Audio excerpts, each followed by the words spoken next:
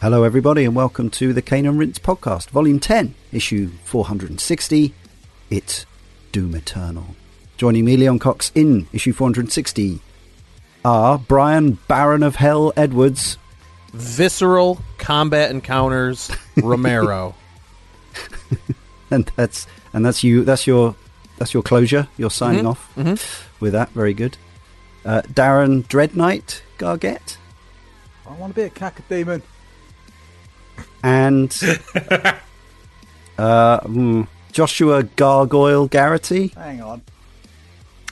That'll do. That's fine. I didn't want to call you the icon of sin. I mean, that's pretty cool, to be fair. I just realised I should put a spoiler warning in because this game has a story, which we'll talk a bit about. Darren's already sighing. We'll hear from some of our correspondents on that as well. But what is Doom Eternal for the uninitiated? It is the follow-up game from id Software to Very Doom, as we call it, from 2016. Itself a reboot of Doom from 1993/4. Or, yeah, it was a reboot more than a sequel. So that was it was the fourth or fifth separate Doom game, depending on whether you count Doom 64 as a separate entry. It is a fast and furious first-person shooter where the player plays as a mythically powerful space marine who has a formidable arsenal of weapons, who destroys hordes of demons on Earth, Mars, other alien planets, and in Hell itself. The developer is id Software. Publisher Bethesda Softworks announced the game at E3 2018, with the first gameplay footage being unveiled at QuakeCon 2018. In 2019, it was announced that Doom Eternal would come to Google's Stadia streaming platform. The game was developed by id Software, with the Nintendo Switch port being developed by the Miracle Workers at Panic Button. Doom directors Hugo Martin and Marty Stratton both returned, with Martin as game director and Stratton as exec producer. That's from Wikipedia. And from the Doom Wiki, it says the game is called Doom Eternal rather than Doom 2 to avoid confusion with the original Doom 2 Hell on Earth. However, the main menu music is a remix of the opening to Hell from Doom 2. I guess we've slightly jumped the gun with this one in that not all the DLC is out yet, and neither are the expected, I think, announced next-gen console updates. But frankly, I think we've seen everything we need to see of this game to know what we think of it. The publisher is Bethesda Softworks, of course, now part of Microsoft. The director, as we say, is Hugo Martin. And the game is made on id Tech 7. It was released for Windows PC, PlayStation 4, Stadia, and Xbox One on March the 20th, 2020, just under a year ago at the time of recording. It arrived on Game Pass, Microsoft's Game Pass service, subscription gaming, in December 2020, and I suppose we all thought that it would probably disappear at some point. Even though we have a man on the inside at Microsoft Xbox Game Pass, we don't get to find out in advance when games are ending their time on the service. But I think it's safe to say that it's going to be there forever now, which is nice. So if you have a Game Pass account and a PC or an Xbox on which to play it, it's there for you to give it a whirl. Came out on the Switch around that same time as it arrived on Game Pass, in fact, but obviously not for a subscription service, for probably $49.99 in the UK, December 2020. And yes, we are expecting updates to make the game even wowier on PS5 and Xbox Series consoles at some point this year. The reviews for the game, the original PC, PS4 and Xbox One versions, were very positive. 194 reviewers, 97% of which gave it a recommendation, and the average score was 89%. I think that's possibly even higher as an average review score than Doom 2016, but I couldn't swear to it without going back there. Sales-wise, don't know the current full tally, and obviously a lot of people will have played it on Game Pass, but Super Data estimated that as of March 2020, when the game was barely new out. The game had sold 3 million digital copies worldwide. But what are our histories with the game? Let's start with Darren. Pre-orders? I don't know if I had it pre-ordered or not. I can't really remember that because March 2020 was a fuzzy, hazy moment, and still is. Yeah, we're still there. I think. Yeah, I think we are still there. Anyway, yeah. So it came through the door regardless of pre-order or not, and because I was very much a fan of Very Doom. You know, the 2016 reboot of the franchise was one of my favourites of that generation. So yeah, I was knee deep in the dead at this point. Yep. Ready for the next one. It came alongside Animal Crossing New Horizons to balance contrast. The scales. Yeah, it was perfect, and they did some promotional team up stuff, didn't they? Which was quite sweet with Isabel from Animal Crossing and Doom Guy kind of. I bet you didn't. It took it further though, didn't they? I bet it went weird. Yeah, /fic. Yeah. Anyway, yeah. So I started playing it on Ultra Violence because that's how I like to play Doom, and I got very red in the face about 2 hours in. And knocked it down to normal, or whatever they call it. And and finished the game from that point. But at the end, I ended up using the Sentinel armor for reasons that we'll probably discuss later on. And then I flew through it again on easy mode. Can't remember what they're called. And picked up all the collectibles apart from one, which is glitched. So, yeah. Oh, yeah. Groovy. Brian, how about you? It's almost exactly the same as Darren. Lover of the first game, played that first one on both. By the first one, I mean of Doom 2016 on both PlayStation 4 and Xbox One to get the achievements and trophies and stuff. I was a big fan. So yeah, this is going to be a day one purchase anyway. But I think 3 or 4 days before it came out was when I was told that I shouldn't come back to work anymore. So it became my first pandemic game. So I kind of just sat in shock at what was going on in the world and played nothing but Doom Eternal for a better part of a week, I would say. Played right through on normal. Did not go back to it until coming back for the podcast. Didn't have, much like Darren, I didn't have much of a incentive to play it on any harder difficulty than normal going back through. So, that's pretty much it. It was going to be a day one purchase for me anyway. I was such a big fan of the 2016 game. So, Josh, you a PC guy for Doom? Yeah. So, I mean, the only real difference between my story and Brian and Darren's is the format I played it on. I loved Doom 2016. I was day one with Doom Eternal. Ultimately, I had to play this on PC just because I'd become so comfortable with the mouse and keyboard setup with 2016. And I think we'll get into this later, but I think it did lead to me having a slightly more positive experience with certain encounters later on in Doom Eternal. But yeah, and I played this through on normal. I didn't dip into the harder difficulties on this one. Yeah. I don't own this game. I've only played it on Game Pass. I don't think I even installed it on my One X. I waited until I got my Xbox Series X before playing it for this show. And yeah, I've played it through entirely on normal, although I did use the Sentinel armor. Is that what it's called? Yeah. Sentinel armor for both the penultimate and final boss encounters in the end. But I did everything else without it and collected absolutely everything in the game. I think 95% of which I found on my own as well. And I've been back to it since to unlock the Unmaker as well. And I played a bit of the first part of the DLC today, but it kind of picks up very much where the main game leaves off. I also played on normal. And yeah, we'll talk about the difficulty and stuff as we get into it. But now let's hear from the first of our correspondents for this show. We've got Matt L. from the forum, who says, in the lead up to Doom Eternal, I had reservations based on the previews and something seemed wrong in my gut. The art style seemed more cartoony. The weapons seemed less punchy. The movement lacked a certain speed. The focus on weak points seemed like an odd design choice. That being said, I allowed my love of Doom 2016 and my faith in its designers to guide me towards purchasing Doom Eternal full price on day one. I wish I'd listened to my initial gut feeling. Make no mistake, Doom Eternal is a well-made action game. The designers had a vision for it and went in for it whole hog. But to me, that vision is not and will never be Doom.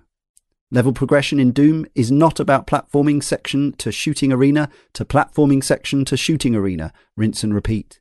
They're about dumping you in a maze with locks and keys, and you use your wits to fight through and sometimes avoid enemies. Weapons in Doom are not about ammo management by way artificially low ammo counts. You use what you pick up from the levels and from enemy drops. When you run out of ammo, you switch weapons. You don't shoot each weapon for 4 seconds and then chainsaw the nearest enemy to refill everything. Health in Doom is not about using multiple subsystems to refill health and armor. You use what you find in your environment and you make it work.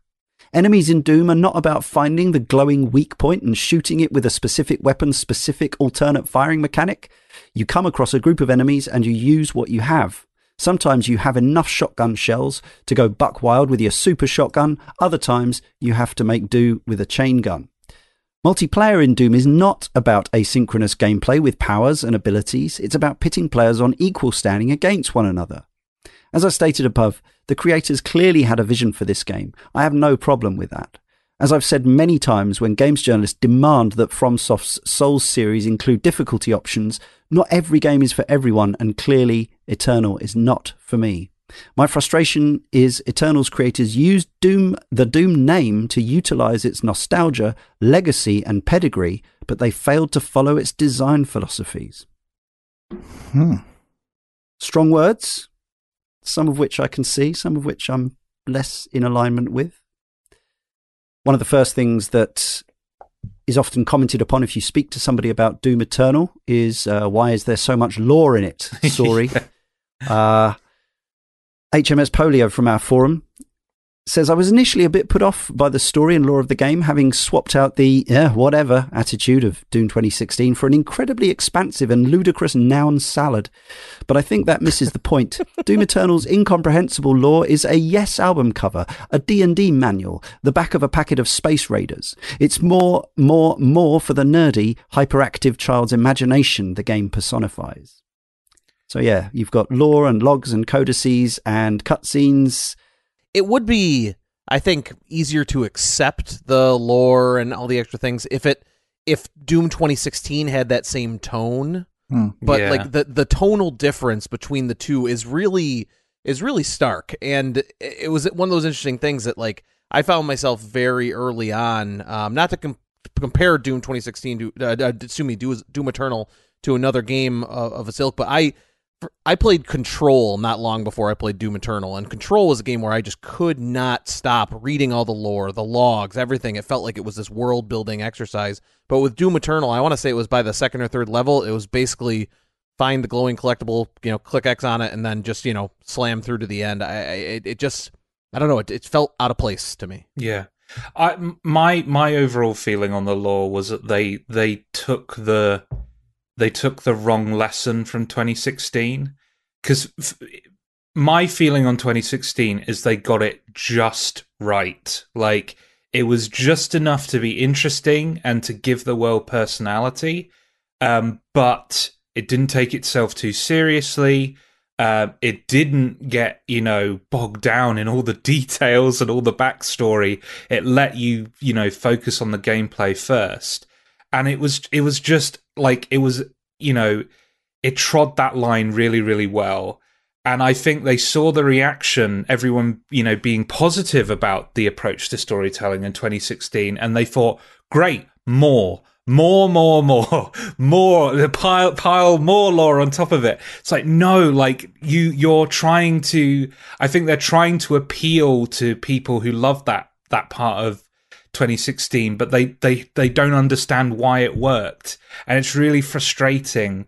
And there's stuff like making the Doomslayer into this like much more tragic figure. Like, they give the Doomslayer a voice, which I think is such a mistake. Surprising. And try to like personify him more and make him more of a three-dimensional character, when the two-dimensional caricature in 2016 is way funnier and just way more, I don't know, way more fitting for the kind of tone those games are going for. Let's talk about how they look. The graphics for this game, I think it's a pretty astounding looking game already. Just playing the last gen console version on a current gen console still looks glorious. I don't know if on Xbox One X or Xbox One whether I mean I assume it's enhanced for One X. I assume the Xbox One version it would be lower resolution, and but it's still, even on Xbox One and base PS4, it's 60 frames. Is it? Do we know? I assume it is. Or it's targeting 60 FPS. Yeah. But Xbox One X and above, it's a rock solid 60 frames a second graphical presentation with all the bells and whistles, all the colors. I think the art's pretty strong generally. It's one of those games where if I just leave it still at the start of a level and you just sort of catch yourself looking at it, you think, well, this can't move around and have loads of stuff going on because it clearly looks far too good. It looks like, it looks like a screensaver, a wallpaper or something like that, a pre-render. But then you start running around in it and you realize not only that, but it can also, on a technical level, handle dozens and dozens of enemies at a time, ridiculously fast movement, huge amounts of particle effects and other effects. I'm not saying, obviously, Josh, you played the PC version, so it might be, I'm sure you can crank it up to even higher resolutions and graphical effects. But I mean, I was not playing this on Series X and thinking, no, I wish we'd waited for the next gen update because it looks absolutely amazing as it is. It looks incredible, but also it's just incredibly well made. Because the thing that I can speak to the PC version is comparing kind of cranking up its settings versus other kind of contemporary games. Like, I can push this game all the way to the top of what my PC is capable of. And the frame rate is still so stable. Like, it's still kind of, pushing towards the 50, 60 mark consistently. Right. And then you compare it to something like Control, where if you try to raise the settings up for that, suddenly it's like, dipping into 20s and stalling all the time. Like, it's not just, that it's visually impressive. It's the fact that it manages to look that good and is so stable. Like, it's so rock solid from start to finish. It's incredible. As much as I love the look of the game, especially some of the levels in the DLC in particular, it was like you said, Leon, it's like, this can't be a real game. Like, how do you play this and have it look this good? But the game's got hardly any chill. Like, it's always moving forwards at such a fast speed that you don't really get the opportunity to just sit there and take it in unless you really want to do that. I found, because I have limited time to play these days, like, I wanted to try and do a level a night, but that never really happened. So, but I didn't really have the opportunity to sit there and kind of soak in the environment around me unless I force myself to do it, because the levels are like 2 hours long, so you kind of feel like there's pressure to go like, oh, I need to kind of get through this, because you know what I mean? Because like, the games set your adrenaline off straight away. It's like someone's punched you in the arm with adrenaline, and you're just like, right, I've got to go. I've got to move forwards. You've just got to constantly move forwards. So you don't really have the opportunity to poke around. I'm thinking about like Doom 1, 2, and 3, and 64 to that degree, because they're more maze-like, and you're going back, forth, finding things and listening out for noises and stuff. You remember the environments more. Because we've been playing the games for ages, and this is only a year old, so I'm not discounting that, but the kind of the backtracking nature of the earlier Doom games led to you mind mapping them better, and then when you die and start again, you kind of know where to go. Whereas this, it was just like, you're just bombing through it like so fast that you don't really have time to just drink it in and go, yeah, you know what, like, it is an incredible engine what they've made. But I wish at some point, you could just sit down and have a tea or something just to witness it. What I will say is, having been back through every level to scour it for collectibles, that essentially that's what I did to get through some of the tougher later stages. When I was about when there's a point in the game where it says, right, this is your point of no return. You can't come back and level surf after this. And then there's about another 3 levels and the final boss after that. So what I did when I got to that point was I started going back to level 1, and you got this real power trip because you've leveled everything up, and you've got all the full arsenal at your disposal and all your moves and everything. And at that point, it's very quick and easy to actually clear out the areas and then just start hunting for floppy disks and toys and whatever else they've squirreled away in the level. That was the point where I really started to not only appreciate the environments, but also where I really started to get that feeling that these were not environments that were designed for anything other than fighting or platforming in. Yeah. The sound design is something that I think was pretty strong in 2016 Doom. Here, I think it's absolutely cracking again from my point of view. It's another of the games where there aren't many effects where I think, I wish they'd gone with something else for that. Nearly everything sounds spot on, bang on. The cacophony that you can create with a room full of enemies and your arsenal is something to behold. But it also is interesting in terms of, we're talking about the tone of the game, the fact that this has some literal sort of comedy slapstick sound effects right in the middle of any fight. So you can be having this really serious showdown in a massive arena full of 3 mancubuses and 2 cacodemons and those doom hunters and an archvile and blah blah blah. And then you manage to stagger a cacodemon, and you jump up to it in the sky, or you double air dash towards it, more likely, and you click in the right stick to do your glory kill, which is another mechanic that's very much been carried over, and you get an actual kind of a comedy, wacky Looney Tunes popping effect. Yeah, it's the eye pop, isn't it? When you pull, and I like it, but yeah, it's good. Is it? It's a choice. Yeah. There's a really good kind of what is it? It's the blood punch, right? Not to get too far ahead in the mechanics, but when you hit the enemies and it all kind of splats around you, you hear that. I'm like, yes, that is like peak id Software. That is straight from a Quake game that hasn't been made yet. Like every time I hear that noise, I know I'm doing well. And so all the mechanics feed into you. Surviving the battles. That's what it is. It's like the 2016 game, but even more so. You need to do this to get that, and that to do this. Yeah. But it's the sounds that bring it all together to make it, because you're busy running around so fast that I have to rely on the sounds to make it work, to feel the satisfaction.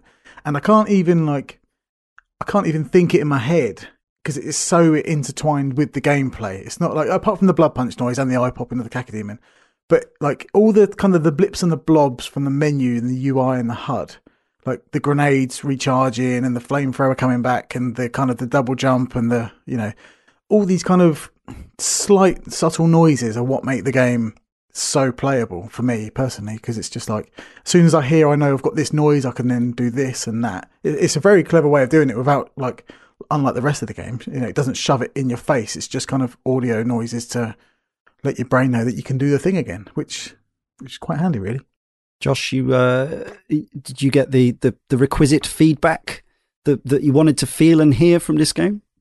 Yeah, I think like my favorite thing is the gun sound effects. I think they're pretty excellent. The shotgun, especially. I know we're going to get into this later on, but I think it's very telling that the shotgun has kind of become like this game's like default weapon, like the regular shotgun, I should say, rather than starting you out with a pistol that you never use again. It's like, no, we're going to let you use the shotgun first because this weapon epitomizes everything in terms of the game's kind of aesthetics and sound design and gameplay, etc., etc. But specifically the punch that you get with that blast, and then also the grenade launcher that you can attach to it, and then never stops being useful. Yeah, and also just the fudding of the rotating shotgun blasts as well. It's really, really well designed. It's not quite it's not quite in the realms of something like Half-Life 2 for me, where the sound effects are like permanently in my brain and like forever ringing around, but they're really effective and they're really punchy.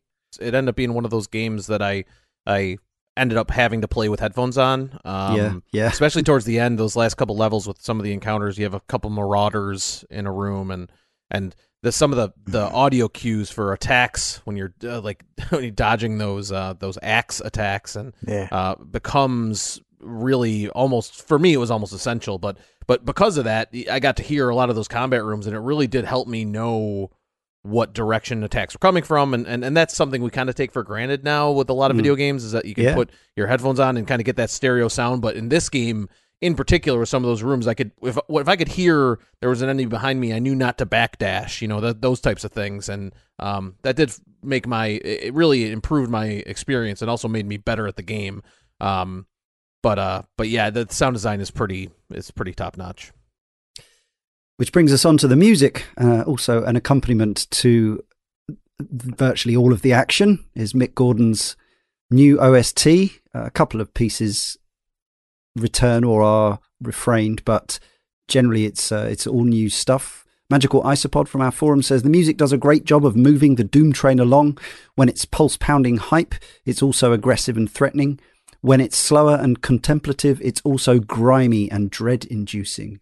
And as I say, I was particularly taken by the alien planet, which I've forgotten the name of the planet because noun soup, but Urdak, is that right? I'm thinking? That sounds like it.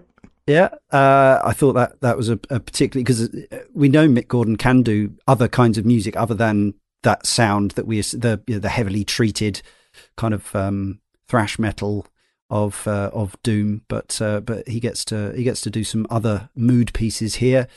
There's one piece in this which I think is the sort of the BFG patrol of this game. That plays in quite a lot of the major fight scenes, which I thought was just absolutely superb. Maybe not quite up there with BFG Patrol, but in that realm. There's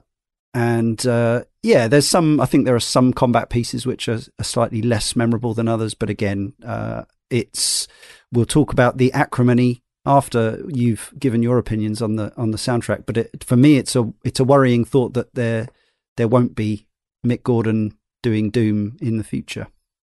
I can't really imagine Doom without Mick Gordon's sound. He so keys into the even here where I feel like the identity of Doom Eternal is a little confused, he still managed to keep pace with it. Like, I feel like a lot of the tracks he has for all the different environments, as like wide and varied as they are, feel tonally appropriate. And even if the art direction and the kind of tone of the game is inconsistent, he manages to kind of weave a consistency through his music that's really, really impressive. And yeah, I don't know what they're going to do without him going forward. Yeah, situations seem pretty ugly. Yeah.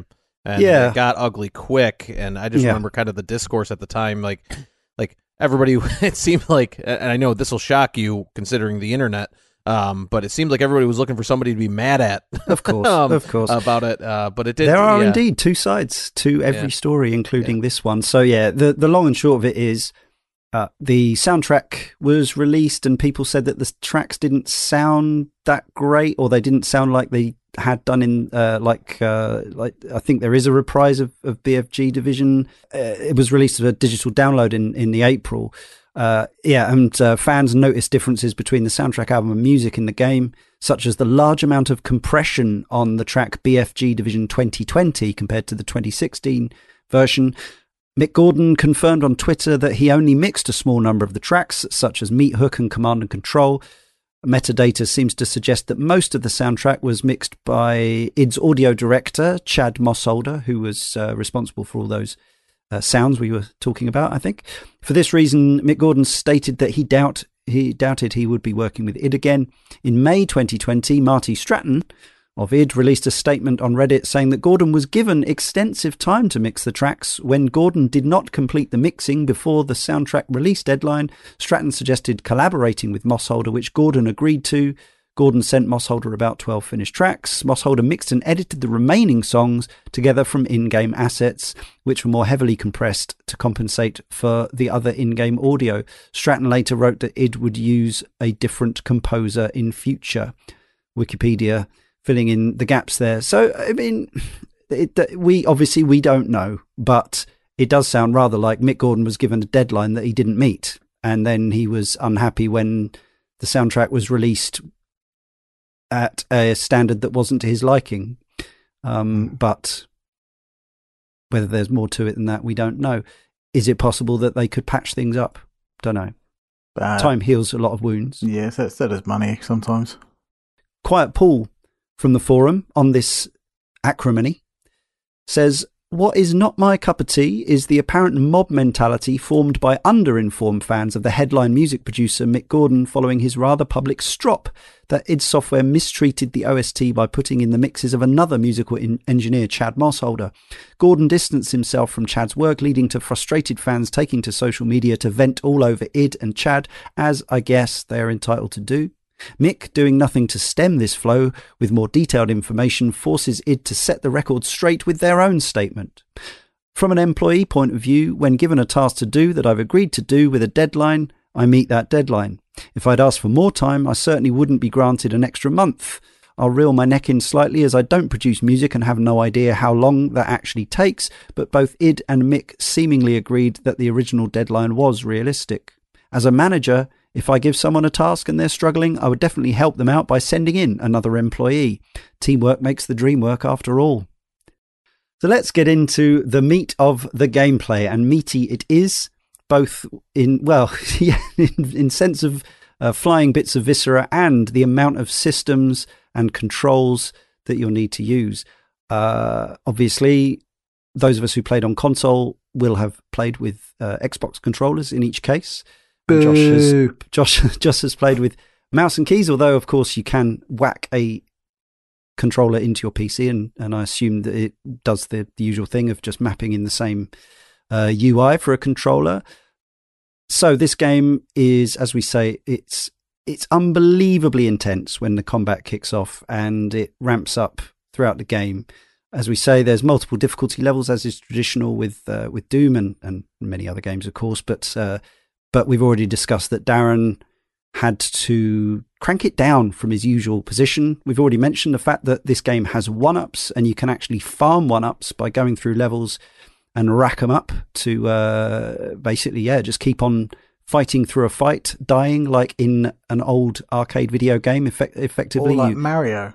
Or like Mario. Although with Mario, you're still checkpointing in a lot of traditional Mario games, whereas in this... When someone jumps on a Koopa 100 times to get the one-ups, they're farming one-ups.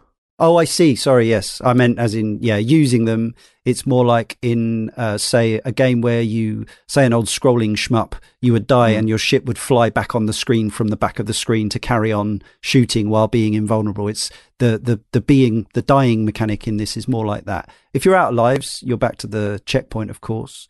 You can, I think, there's a lot of options in this game. I think you can possibly even turn the one-ups off to play it, or there's a mode where you have a limited number and no collectibles. Yeah, I think it's a mode. Yeah, I can't remember though exactly what it's called, but yeah, I think it's a mode that turns off one-ups and maybe some ammo things too. Like either you can only get ammo from chainsawing or vice versa. There's one of the cheat discs is the famine one where you can no longer get as much if any health from enemies. That's right, which obviously just make it really, really, really hard. What is cool though, well, I think it's cool from an accessibility point of view, and also from a play games how you want point of view. You collect these discs, they're hidden throughout the levels. If you collect all the cheat discs, you unlock a version of Doom that runs as if it's running on an old PC, which I think is quite nice. It's like there's about 25 frames a second, unlike the versions that you pay for on the downloadable store, which are a bit flashier. And there's also a code which you just look up on the internet and put it in and get Doom 2. So, bonus games within games. But cheating in this game, using those collectible cheats, does not disable anything, progression or achievements or trophies. Yeah, I think that's super awesome. There was not a time I sat down to play my shareware version of Doom when I was a kid that I didn't immediately IDDQD, IDKFA. All right, let's go. You know what I mean? Yeah. Like it just that's the way I played original Doom. So having that option there, I think is really cool. I mean, I used to play the PS1 version of Doom and Doom 2 and Final Doom.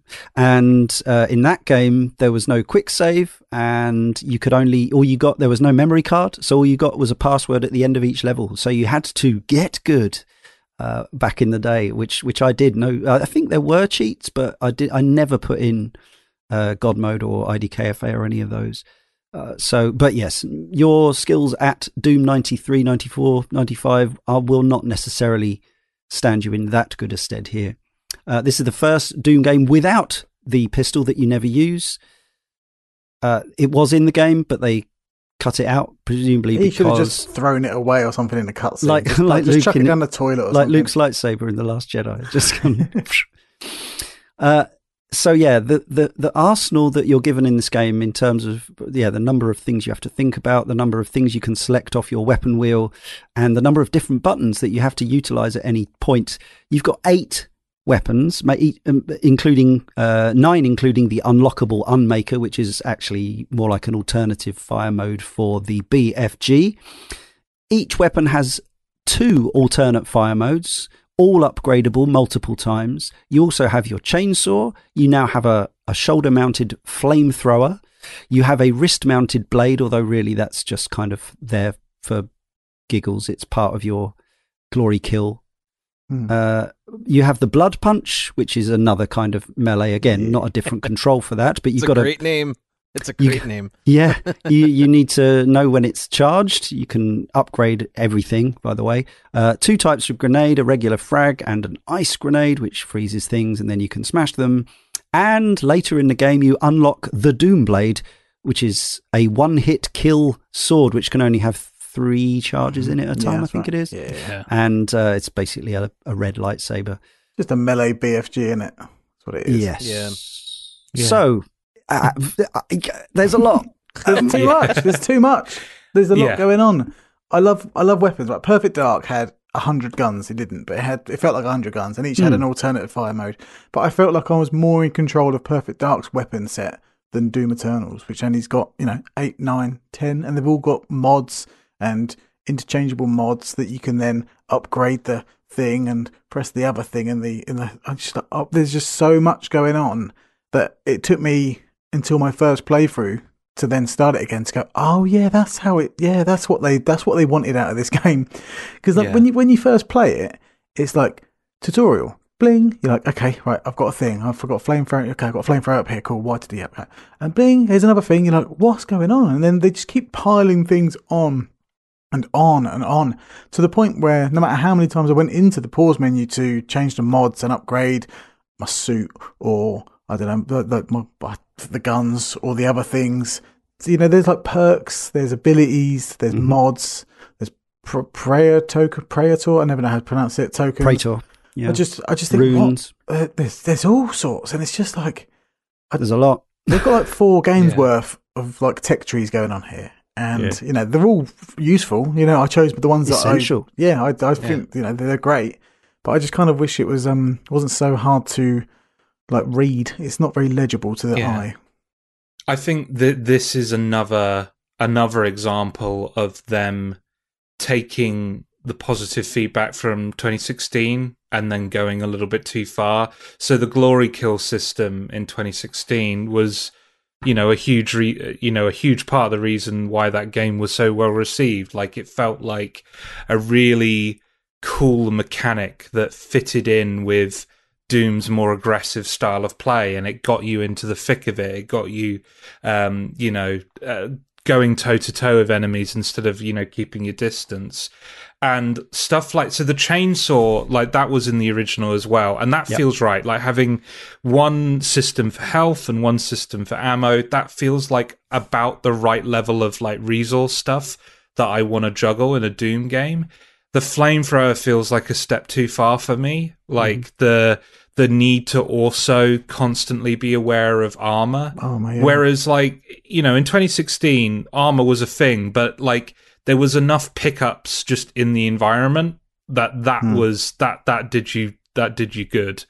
Whereas now it's nowhere near as frequent. And if you're not on top of it, if you're not on top of your armor, like you're going to drain health so quickly. And especially in the early going, eventually I acclimatized and got used to it, but it was really hard to remind myself that the flamethrower was even a thing. And the other thing is the grenades. Like, grenades were in 2016. Did anyone actually use the grenades in 2016? Yes, I'm just curious. Yes, oh, really? Especially in the wonderful add-on arcade mode, because it was a multiplayer piler-upper. Because I have to admit, I personally it never fit into my playstyle, the grenades. Right. And suddenly, like, especially the freeze grenades, given the amount of enemies that they throw at you, they feel like a necessity. They feel like you need them.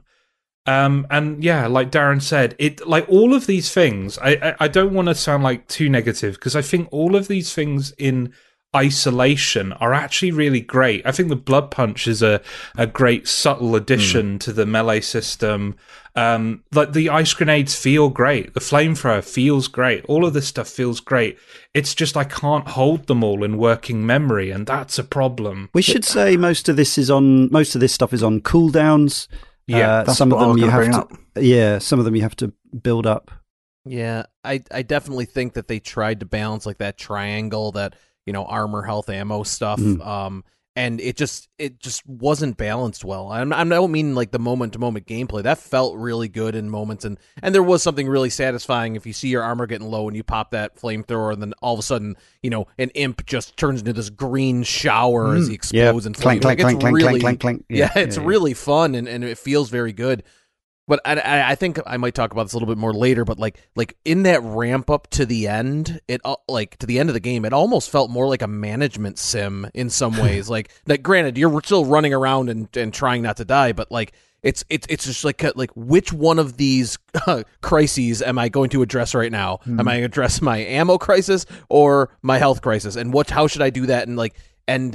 And that's this might be reducing Doom a little too much, but that's a little too much on my feet thinking that I want to be doing while playing this game. Yeah. Like, I'd rather just be focusing on shooting the enemies and getting into good position and things like that, moving around, even with the new motion stuff, with the new dashing and stuff. I'd be fine with some of that if it didn't feel like I was always putting out one fire or another. And it just, to me, it never balanced itself in a way that made me feel powerful. And that's what way I want to feel as Doom guy. I want to feel like I can just mow through everything. I recommend going back to the earlier levels and playing powered up, because it's a very different experience. I was going to say, actually, like, I think there is, like, the kind of second third of the game is the strongest third of this game. Completely agree. Yeah, it's the point at which I had kind of got my head around all these systems, and the level of challenge was at a point where I did feel empowered, right? I felt like I was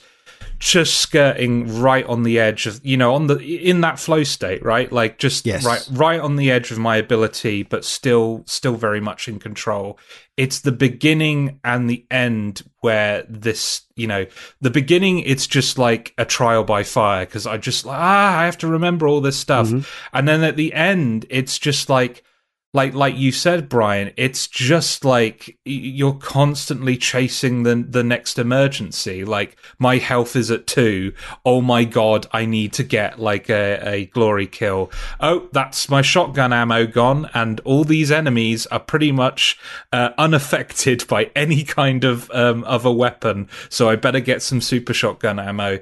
It like, especially towards the end, like that last section against the boss, which I'm sure we'll talk about again, but like, it just felt too much. And even with the Doomblade, which you'd think it would be overpowered, it just becomes like this weapon that you pull out for enemy. Like, there's I've forgotten the name of the enemy, but the enemy that buffs everyone.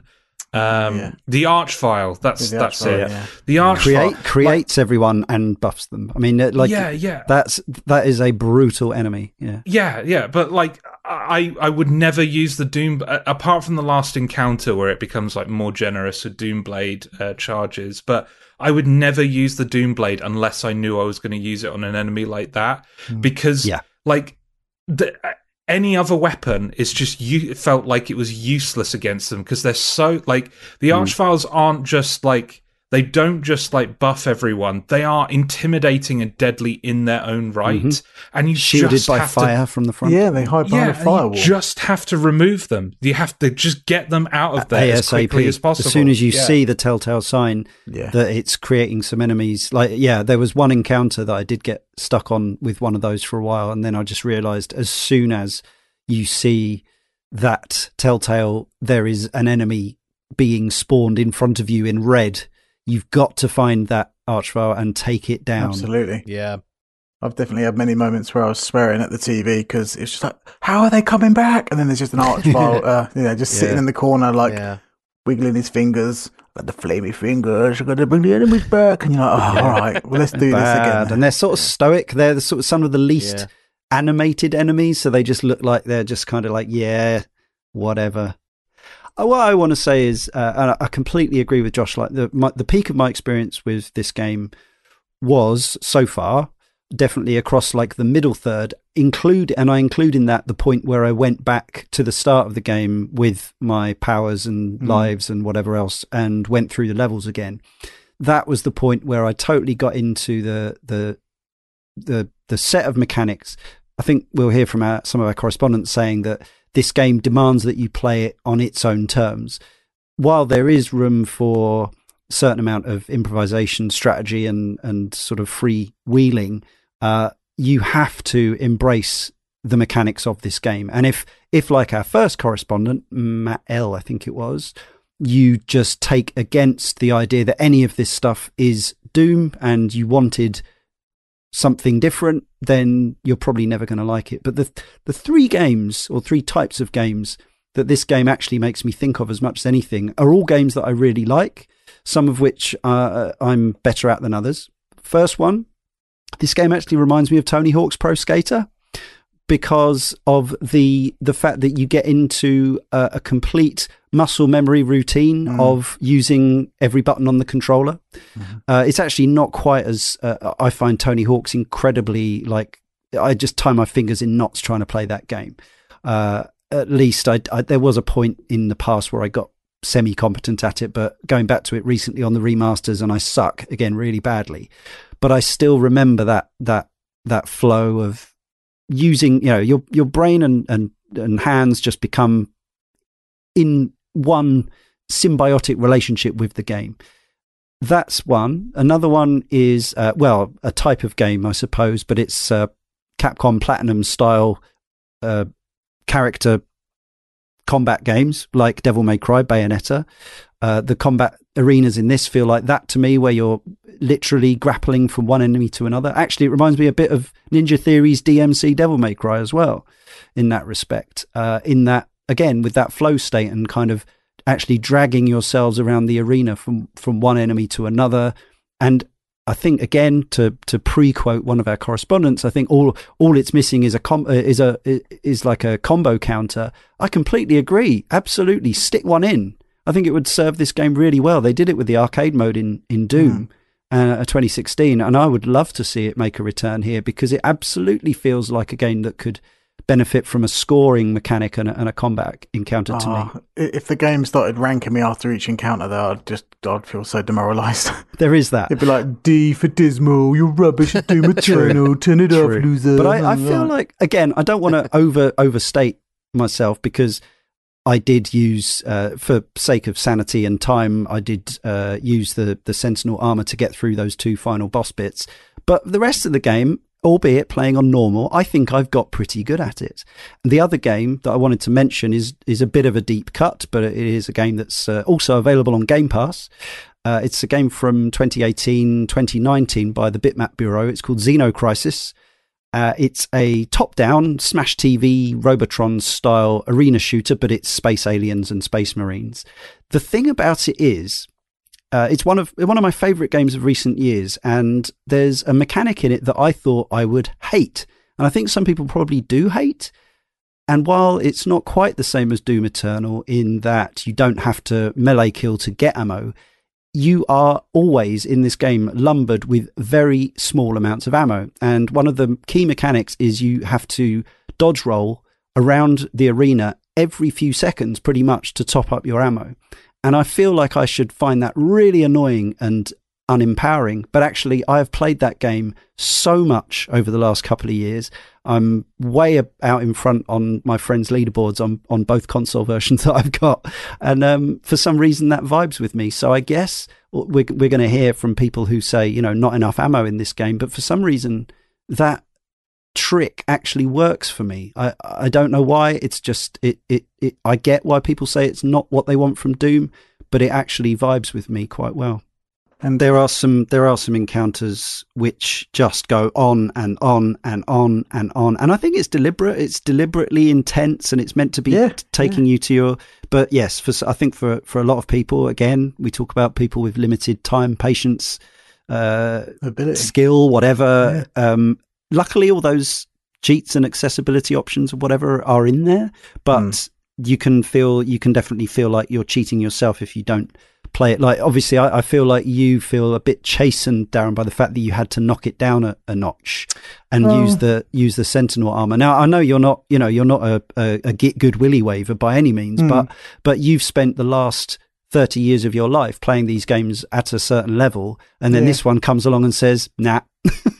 Yeah, harsh. It's harsh, isn't it? It is. It was a slap in the face, and I kind of feel like the game was just like, yeah, okay, you're not good enough.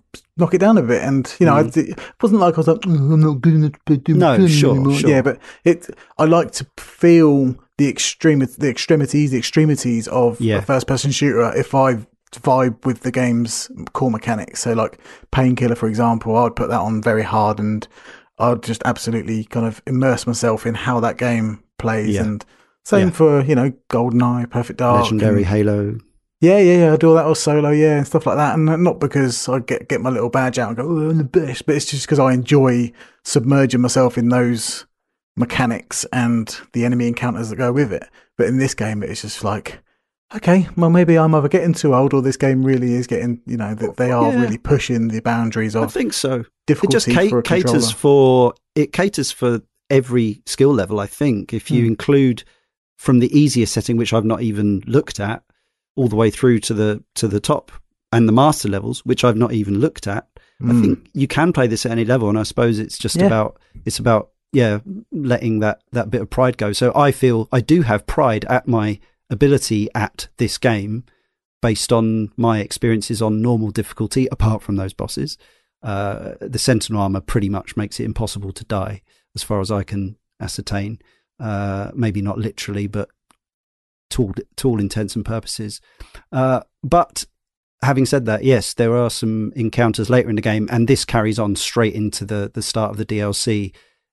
It just is relentless. I mean, it's not literally relentless because it does relent, but it feels relentless. Yeah. I was, when I played this game, I played through the entirety of it on normal, and I was very tempted to use the Sentinel armor towards the end. I ended up not using it. And I remember when I finished that game, my wife asked me, she said, did you finish Doom? I said, yeah. And she said, oh, thank God. And I said, oh, why? She's like, because I'm not someone who yells and screams at games. My rage is much more silent. And just and go she red. said that she couldn't be in the same room with me when I was playing that game towards the end. Feel because it. I just Feel the tension. I just made it so uncomfortable just around me, and that's the way I felt like towards those encounters. And again, I feel like I'm gonna talk about the same thing over and over again. It just is the biggest takeaway from this experience for me. It was just too much on every level, and it really made me want to quit the game. And I'm glad I did, and I'm glad I saw it through and all that stuff. But I do not look back on that time fondly. What does what does that floaty lady boss say when you go up to her? Maker. Well, she says something, and I can hear the kind of the tone of her voice in my head just every time you grapple up to her and you punch, you blood punch her, and then that boss fight for me was just like, I just wanted to just tear my hair out because Yeah, I that was couldn't one for me too. maneuver the right stick quick enough to blood punch her in the face. Do you know what I mean? That's what a weird thing to say, but video games, I just couldn't manipulate Doom Guy well enough to to even play it on normal. I use the Sentinel armor much like I would use a gold Tanuki suit in Mario if I was struggling. And that's interesting because I as I say, I didn't even know. My story is I didn't even know about the Sentinel armor until you mentioned it. That I was struggling on the first Marauder fight. We're coming on to the Marauder. Amazing, we haven't even mentioned him yet. But I got past it with no cheats, no help, no offer of Sentinel armor in the end. And then I got to this boss and died on it 3 times. And it wasn't actually hitting her that was the problem. It was the stuff she also throws at you and does to the lightning or whatever. Yeah, that just hits everything. But I actually didn't have too many problems. And like I feel like if the game hadn't then after however many deaths said, do you want some of this? And I was like, yep, I've got no shame about that. Yep. I'll take that. But I feel like I could have done it with a lot of practice and patience and swearing, but life's too short, etc.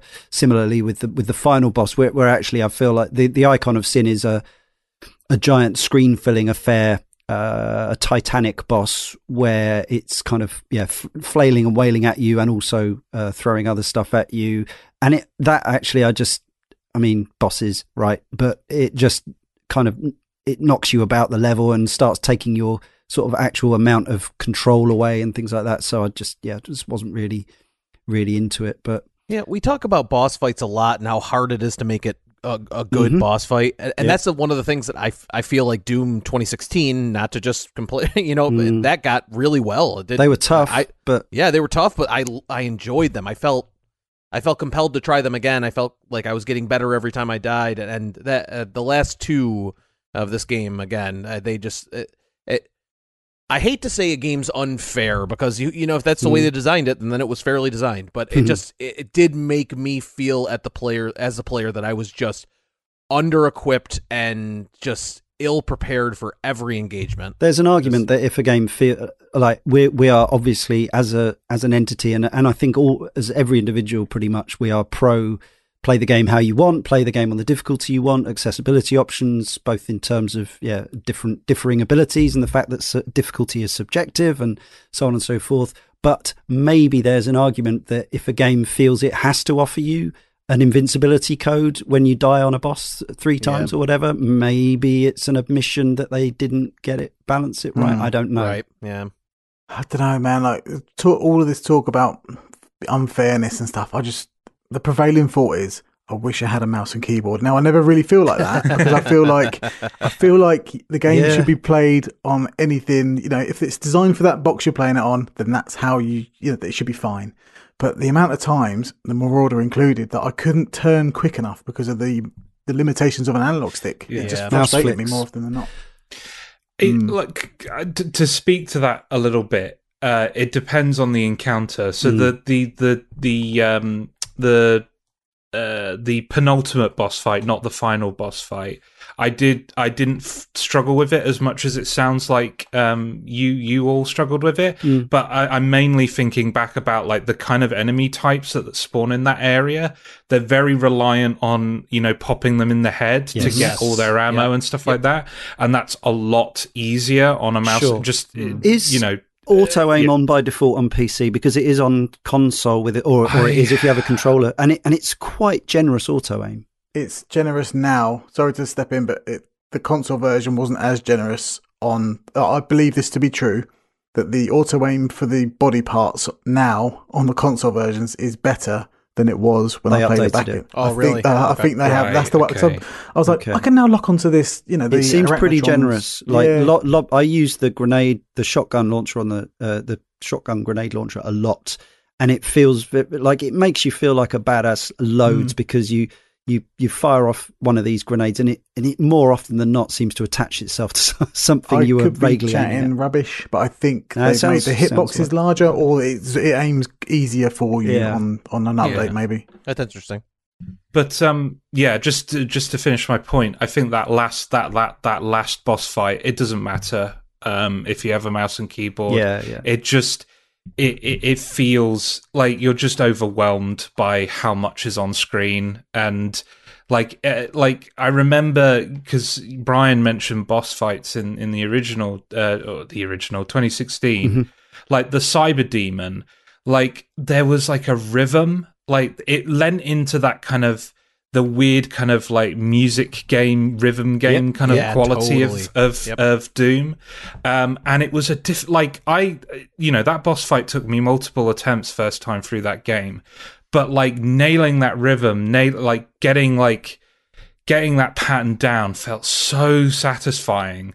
The final boss for this game feels random, and it feels like I achieved victory through luck, not mastery. And I think that's the key difference, is that feeling of, you know what, if I were to do that, if I was to do that fight again right now, I'd probably nail it again because I've got it. Like, I've got it in my head. Yeah. I didn't feel that way with the final boss at all. Sekiro style. I felt like, I say, having never played that. But what I will say is, and I do want to stress to people who are listening to this without having played the game, I don't think that's true of the vast majority of the game. I think that is pretty much specific to that boss. Like all these relentless, brutal, intense, frenetic arena fights, they are, I feel, again, on the difficulty level that is right for you, they do feel fair and manageable, and it is about prioritizing like this constant mental gymnastic exercise of remembering what you need to, which button you need to press next and which direction. It's huge. It's like I'm glad that even at my advanced age of nearly 50, I've found this mainly exhilarating rather than exhausting.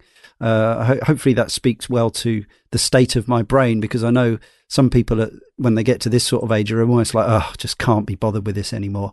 But actually for me, it's, I don't know what my game clock time on this game is, but I think it must be, 30, 40 something hours now. And I got to say, apart from a few moments of frustration, it's been mainly a blast.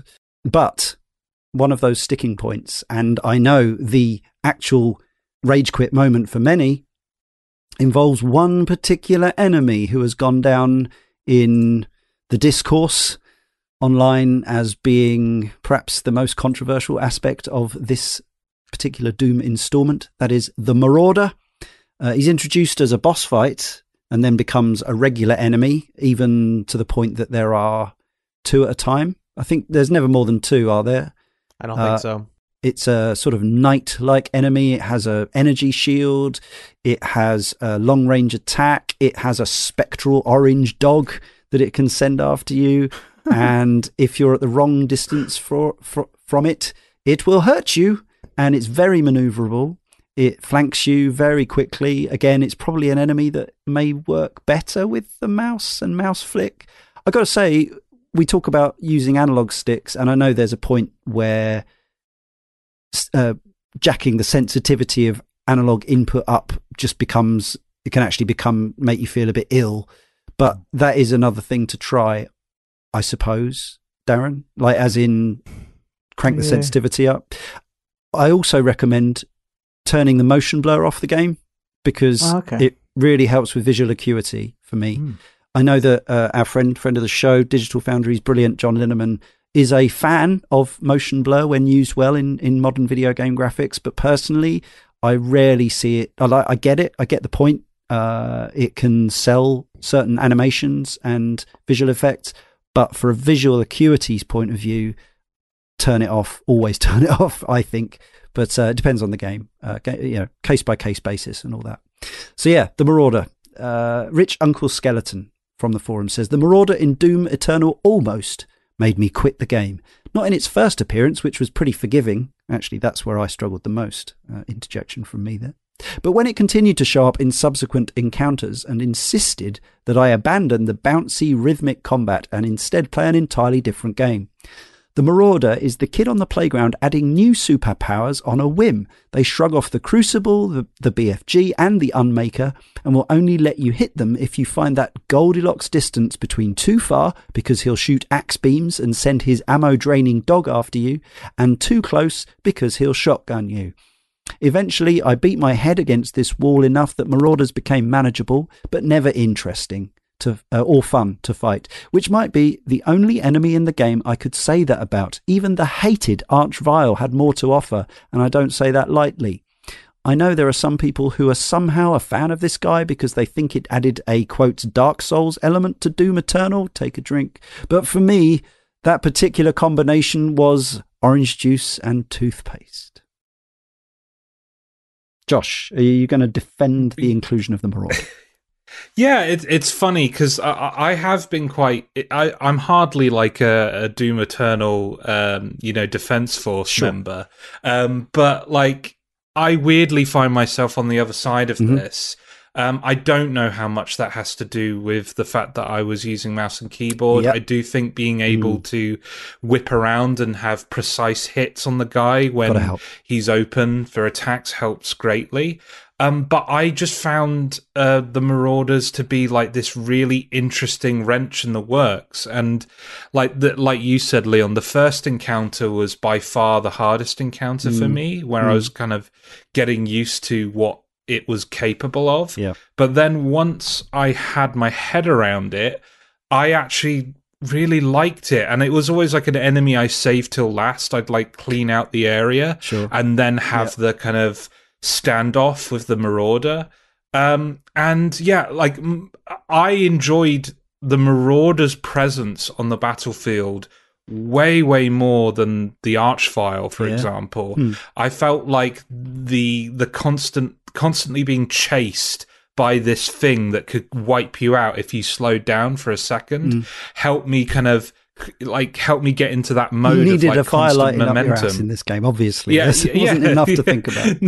But I mean, like to me, it fit with the rhythm of the game that I was used to already, and it was just like an extra bit of pressure rather than. And I also didn't feel like I needed to prioritize the Marauder in the same way that I would do with an Archvile. Like I could very much kind of wait until like I've cleared out everyone, and right now I have free reign to take this guy on one-on-one. It's true. As long as you keep moving, he's not massively damaging. Yeah, exactly. Which is a key thing, because normally when you talk about difficulty spike enemies in games, not only are they really hard to hurt like this one is, but they also do massive damage. Well, this one will damage you, but really if you keep moving, he'll just chase you. So you're. I guess also I'm a big fan of enemy types and bosses that kind of get close to kind of simulating the player character's kind of ability set. Yeah. Like I my favorite moments in like Devil May Cry 3 are like the fights with Virgil in Bayonetta and Bayonetta 2, the fights with the priest and I've forgotten Dark her Samus name, but in Metroid. Maybe not Dark Samus. Maybe. Shadow Link. There'll be Dark Doom guy in the next one. Yeah, exactly. But like that feeling of fighting an equal, I actually when it's done right and so he's not actually equal, but he makes you feel like he is. Exactly. Yeah. Like the illusion of equal footing. Yes. I actually find that really compelling. Gadget 8-bit from the forum says the Marauder kills the flow of the game at every appearance and simply isn't fun to fight. Says Gadget 8-bit. If I met him in a Dark Souls game, take a drink, I'd have a great time knocking 7 bells out of him. But this is Doom. Precision, frame-perfect timing, and invincible enemies aren't in Doom's DNA. Another person who supposes they know more about Doom's DNA than the creators of Doom. I don't mean that. That sounded really harsh, but I think, it's up to the game's developers, really. But yes, obviously the people who make this Doom are not the people who made Doom 1993-4 era. It's true, but here's Magical Isopod from the forum to tell us, I want to highlight something about the much maligned Marauder. He's actually super easy to deal with, but the game does a really poor job of explaining how. Basically, he's designed to force you to learn to hot swap. If you wait till his tail, those green flashing eyes, immediately hit him with the super shotgun, hot swap to the ballista, fire. Repeat for 2 or 3 cycles, and he's dead. I almost have to wonder if it was intended to be a Demon's Souls take a drink style community discussion topic, because nothing in-game tells you or even hints at how effective this strategy is. he's also got an orange dog. Like, come on, man. Like, you've got a shield. He doesn't need You've got the dog. a dog. I can't freeze you. I can't blood punch you because you've always got this... Josh is right. I like it. Save him till last. And obviously, if he's on his own, there's always one or two, dumb lower tier mobs there to get ammo and health off if needs be. But save the Marauder till last, and then do exactly what Isopod describes there. And it's true. Like, you don't want to be that guy. It's like, all you have to do is be absolutely amazing at this game, and then it's really easy. It's not that. He is actually... He wants to be that guy. He is actually quite beatable once you've had a few goes at him and you know the routine. And I found a couple of other ways of dealing with him fairly effectively, albeit in a much messier way, which is shooting rockets at his feet behind him. Mm-hmm. So it does splash damage. Splash damage, yeah. Oui. It takes a lot longer, but it means you can keep your distance. But yes, hot swapping. So on the console, it's holding the right bumper, select your gun, hold the right bumper, select the other gun, and then once you tap right bumper, you'll just flick between those two weapons. And the aforementioned quitting the game also defeats the Marauder rather handily. As the forum member said earlier, I just stopped playing it. That's one way of getting rid of him. You don't have to deal with him then, just turn it off. It's great. On the bosses, Magical Isopod returns, says, while I appreciate that the later bosses are meant to be difficult, I often found myself frustrated trying to decipher their arcane mechanics, usually having to consult a walkthrough or Discord chat on winning strategies. So it's interesting that while Isopod totally got the number of the Marauder, he also feels the same way as we do about certainly the latter bosses, which feel a bit random and arbitrary and... Yeah. Chaotic rather than something you can pass. But then there's probably someone else online saying it's really easy to beat this boss by doing this. Do you know what I mean? Sure. Everyone's probably got their own, no doubt, this is easy moment. And yeah, kind of, I don't know, if we all got together in a giant circle, we could each explain to each other our impossible moments, and then we could all solve it together like a Dark Souls game. And then execute, if only it was that simple. But yes, I think it is... As I know, I'm in terms of pure hand-eye coordination and reactions, I'm a very average game player, probably even more average than I was 15 years ago. But I still feel like this is a game where you don't, again, to play on normal difficulty, you don't have to be supernaturally gifted to actually progress, even without the cheats. Those master levels. So Doom Eternal, this is from the Doom Wiki, features master levels which take levels from the campaign and remix them with new enemy layouts to provide a more challenging experience. At launch, the Ark Complex master level was the only one available, with an additional cultist-based master level available to players who pre-ordered the game. The Super Gore Nest master level was added December 1st, 2020, and there are more confirmed to be coming soon, including Exaltia, Doom Hunter Base, Mars Core, and Final Sin. Has anyone dabbled with a master level, even just for research purposes? I admit to not having done so. No. I got confused between the Slayer gates and the master levels, and I thought they were one and the same. Oh. I like the Slayer gates. They were fun, but they were just like a combat arena that wasn't part of the level. So it was fun, but I just felt like it was kind of just more fighting. But the master levels, no, I couldn't handle much more Doom Eternal after the lengthy campaign. Yeah, Slayer gates are purple-ish doors, and there are purple-ish keys. They're scattered throughout the main campaign levels, and completing each one gives you a key. And once you collected all the keys, you shove them in a thing in your spaceship hub base where you keep all your guitars and records, and you also unlock a nice new gun. Truck Kurt from the forum says, I was a huge fan of Doom 2016, so I was very much looking forward to Eternal. Upon release, though, opinions from critics and my Twitter sphere seemed mixed, with some claiming it was very different to 2016 and not in a good way, so I decided to hold off until it was a little cheaper. Late last year, though, it came to Game Pass, so I decided to play it over Christmas. Thankfully, I am one of the people that had a superb time with the game. I've read the criticisms of the combat regarding enemies having weak points, lower maximum ammo, more emphasis on resource management, and all those things are true, but for me they weren't criticisms. They just added an extra dimension to the already glorious combat of Doom 2016. The combat demands so much of the player, and I had to really concentrate through every encounter. I couldn't simply point and shoot like in other FPS games, but I loved that about the game. However, I would be critical of the platforming. I understand that it was a way to slow the pace down in between the chaotic fights, which would leave you heart-pounding, but they just weren't very good. I also felt that the pacing wasn't as tight as in 2016, with the second half dragging for me, particularly the last level, although I did enjoy the last couple of boss fights. So, while it didn't eclipse Doom 2016 for me, I wouldn't consider it a disappointment.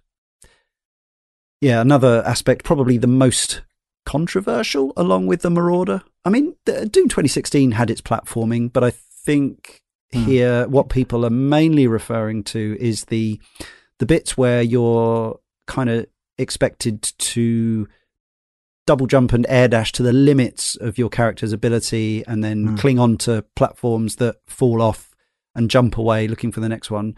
I got to say, when I first saw this in like really coming to the fore, it's a level where there's literal Mario style flame pipes and stuff, spin it. And I just thought, this is hilarious and really stupid.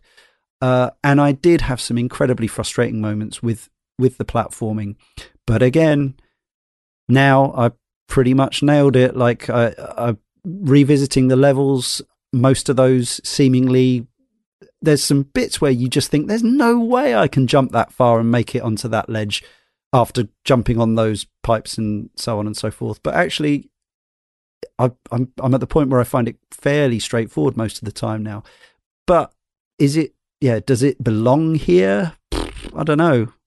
I think the reason why they put it in was one of the complaints about 2016 was it kind of got a bit repetitive towards the end. And there was a lack of variety in terms of the way the player engaged with the game. And it feels like the platforming is in there as kind of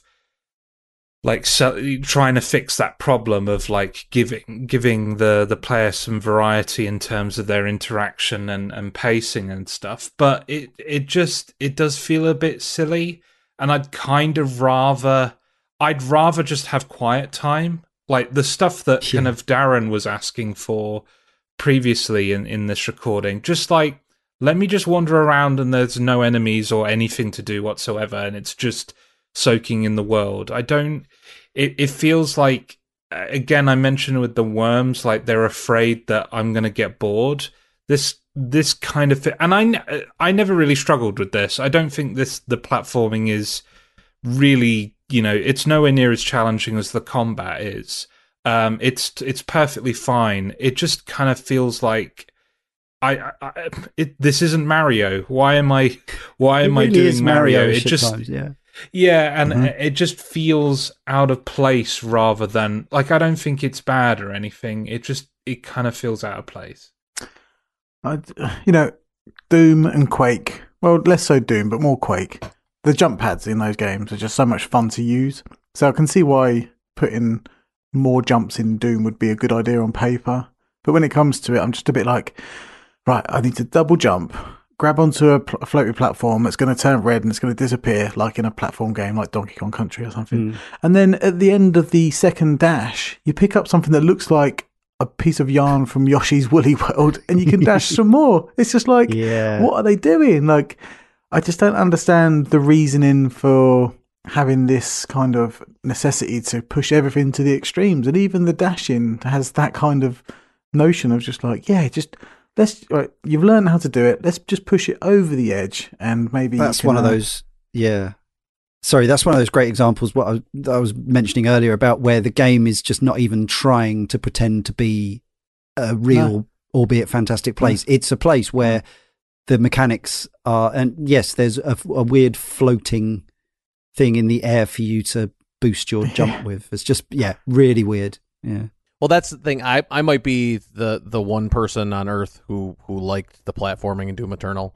But I do completely agree that it's utterly out of place. It feels like it could even be in a different game somehow, but I do just love moving around in Doom Eternal. I love jumping. I love the dash. I think it all feels very good. I also think like the way the Doom guy climbs on the climbable walls is fun and satisfying. Very satisfying. Like I really did enjoy those sections. And there were a couple times where I felt like I mistimed one of the dashes and kind of fall to your death. And then like Doom guy just kind of gets warped back up. Like, yeah, it's not that punishing, is it? No, it just it's takes not. a little. And that's what saves it.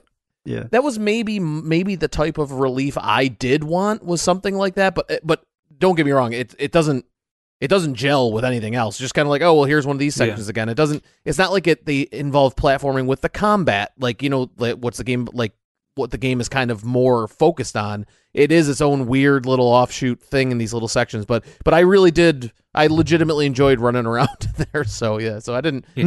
Whenever I came across one of those sections, I was like, oh, maybe I'll find a 1-up or another collectible or something. Yeah, I didn't dread them or anything. Like a lot of people really did. But Kiss Mammal from the forum says, I enjoyed the game every bit as much, if not more so, than Doom 2016.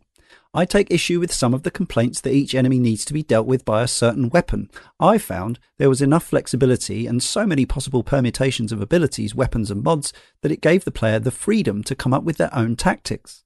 The scarcity of ammo really didn't bother me at all after the first couple of hours, as the game clearly wants you to explore all the tricks at your disposal and not just spam the shotgun the whole time. I think the combat system is very clever in how it adds depth, complexity and variety while not sacrificing any of the visceral energy we as players expect from the series. As someone who grew up with the nightmare first-person platforming of Turok and the original Half-Life, even that part didn't bother me too much. The lack of fall damage combined with the double jump and boost all but allow the player to fly for short periods anyway. I think Doom Eternal manages to tread a very fine line between being creative and experimental, but still retaining what makes Doom, Doom. Ultimately, I feel that people would have complained just as much had Eternal just been more of the same and not strive to mix up the formula a little. That's not fair to Turok. Those C buttons on the N64 controller were perfect controlling. No mechanisms. feet, no shadow. I think, was that right? Yeah. The we should say the what's that company who's made the HD updates of the Turok games? Night Dive. Thank you. They've added some quality of life changes to the modern versions. Impossible. Yeah. Impossible to upgrade the quality of that life. They failed to add an extra texture to the walls, though. That is true. It's higher res, but it's still only one texture. My overriding feeling, maybe this is more for the summary, but I want to say it now, is that I don't think they should make another one of these now for a long time. They are. They're just splitting into two sections and selling it to you separately. They're still making it. They're still making Doom. It's happening this week or next. They're not going to stop, are they? Until they're told. Especially now Microsoft's got their mitts around it. They're gonna carry on. Yeah. I feel like they should do Quake now. Yeah. And make that a much slower paced, scarier, more traditional, medieval. Yeah. Get the Marauder back. Dank underground. No kind of not too many acrobatics. No Mario platforming. Less goofiness, and bring back the rust and the green goop and all that. Old Bailey from the forum says 2016's greatest success was in making that old FPS formula feel relevant again, and Doom Eternal is the logical contemporary conclusion of that philosophy. It's built on the same foundation, and its maximalist game design feels true to the spirit of its predecessors, but this time taking equal inspiration from the best action games of the last 20 years in the expansion of its mechanics. I understand the complaints that these changes have seen the game become a less pure shooter than its 2016 predecessor. That's true, but it's become a purer action game that at times closer resembles Devil May Cry more than its obvious inspiration. All that's missing is a combo counter. There it is. They haven't just made the game harder, but increased the complexity in clever ways, requiring your brain to be that much more engaged to where the game demands complete, unwavering focus. The result when you're playing well is that zen-like flow state the best action games induce, where the real world melts away. The new mobility options afforded the player in the form of the dash and the meat hook transform the feel of every encounter. It allows for the kind of high-skill manoeuvring that, when mastered, turns each arena into a playground as you bounce around at lightning speed. Collectibles and secrets have been better woven into the flow of play too, easier to find and often behind a small test of skill rather than obtuse puzzle solving that often saw me spend an hour in 2016 without engaging in any combat in a Doom game. Yes, the multiplayer is superfluous and the story is naff, but I'm happy to ignore the former and paid the latter about as much attention as Doom Guy himself. Doom Eternal is something we see with increasing rarity these days. A true skill-based, gameplay-focused AAA title built with a full awareness of gaming history whilst blazing a trail into the future for others to follow. The Easter egg returns from the previous game, just for fun. As with Doom 2016, I found this on IMDb Trivia.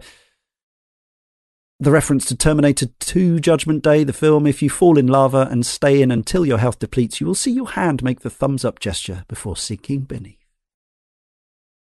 JC Van Dan from the forum says, I bounced off Doom Eternal after playing the first 4 levels. There are many things to like about this game. It feels absolutely amazing to control, and in 4K 60 FPS, it's a technical masterpiece. The combat is admittedly exhilarating, but I think too exhilarating. I find it so breathless and such an assault on the senses, I can't really take it. It's the gaming equivalent of being smashed in the face repeatedly with a brick. This is probably why they added the awful platforming sections between fights, but this has just ended up making the game fall into the old adage long stretches of extreme boredom punctuated by moments of extreme terror. Another area I think was a huge misstep was the customization systems. There's just so much of it. There are a silly amount of ways to level up, and after 4 hours I was still mystified by the various messy UIs. I think they should have done away with the level up systems completely. This is Doom, not Elder Scrolls. All this said, I think for some people this game will be like catnip.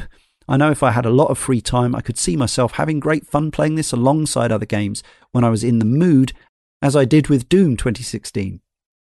It's just that this sort of experience isn't really for a man who has a hectic family life and just an hour or two to play games right before bedtime. I hope I end up coming back to this game in a few years when life has calmed down and really digging the complexity of the systems and adrenaline rush of the combat, but for now, it's a no from me.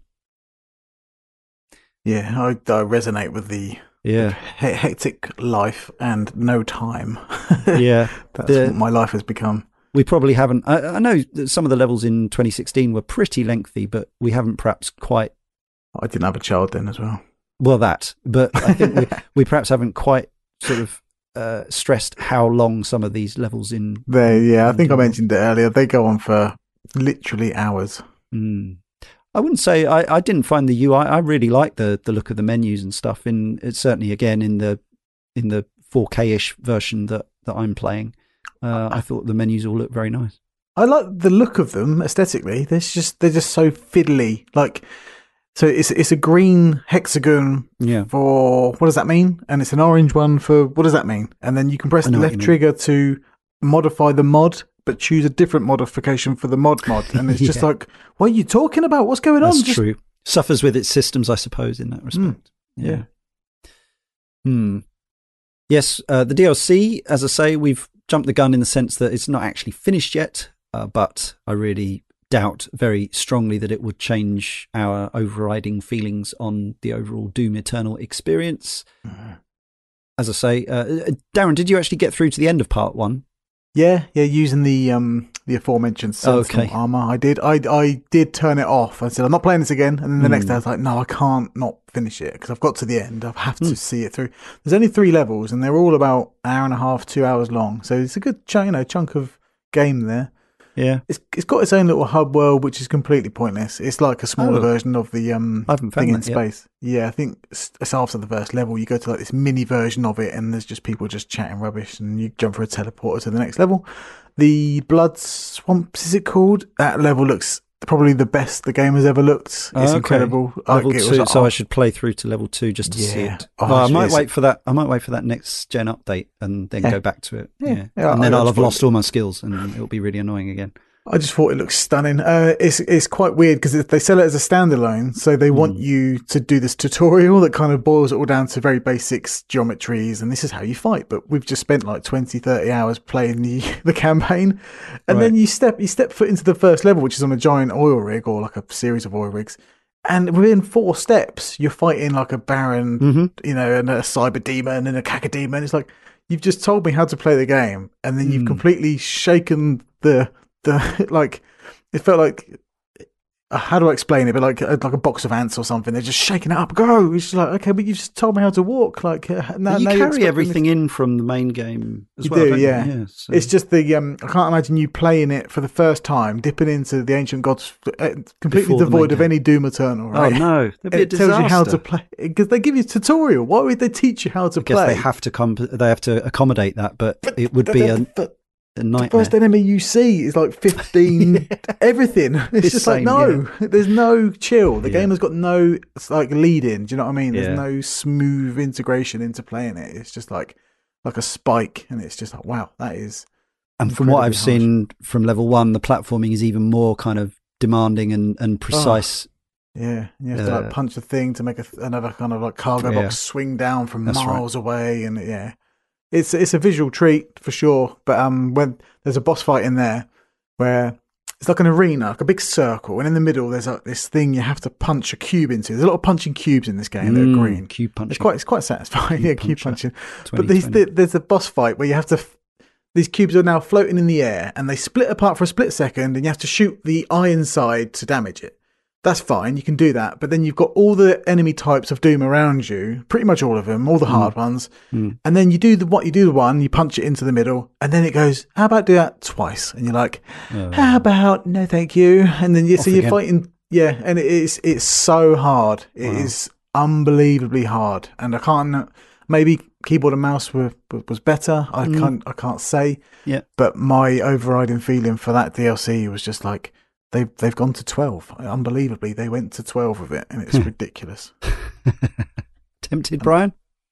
No. No, not with that description. I enjoyed parts of Doom Eternal, but everything Darren just described was not what I would go for. No. Yeah. Same. Okay. Magical Isopod says, I picked up Doom Eternal at launch, and it was my 2020 Game of the Year. This was released right when the first lockdown started here in Ontario, and I was planning on saving money and holding off just in case. But luckily I received $60 in Walmart gift cards from a survey panel I'd participated in, so I pulled the trigger. I really want to highlight how timely this game was for me. I lost my job right at the start of April, a couple of weeks into the lockdown, after months of abusive behaviour from my direct supervisor. A white-knuckle power fantasy like this, it got me through the hardest bits of coping with all that and the fears of what a lockdown and pandemic meant. This world they've made, the incredible art direction, the really diverse levels they've got on display here, I absolutely love it. Nothing about Doom Eternal is safe, even during downtime. There's enough visual viscera to remind you that nothing here is okay. I absolutely love when media, and especially games, can combine sound and moving visuals to deliver these overwhelming sensory experiences. Doom Eternal stands in that sort of class, although its intent is perhaps not as artful. That's really what makes this game special for me, even when considering the smaller mechanical nitpicks. That and amazing quips like, you can't just blow a hole into the surface of Mars. Yes, I can, fella, and I just did.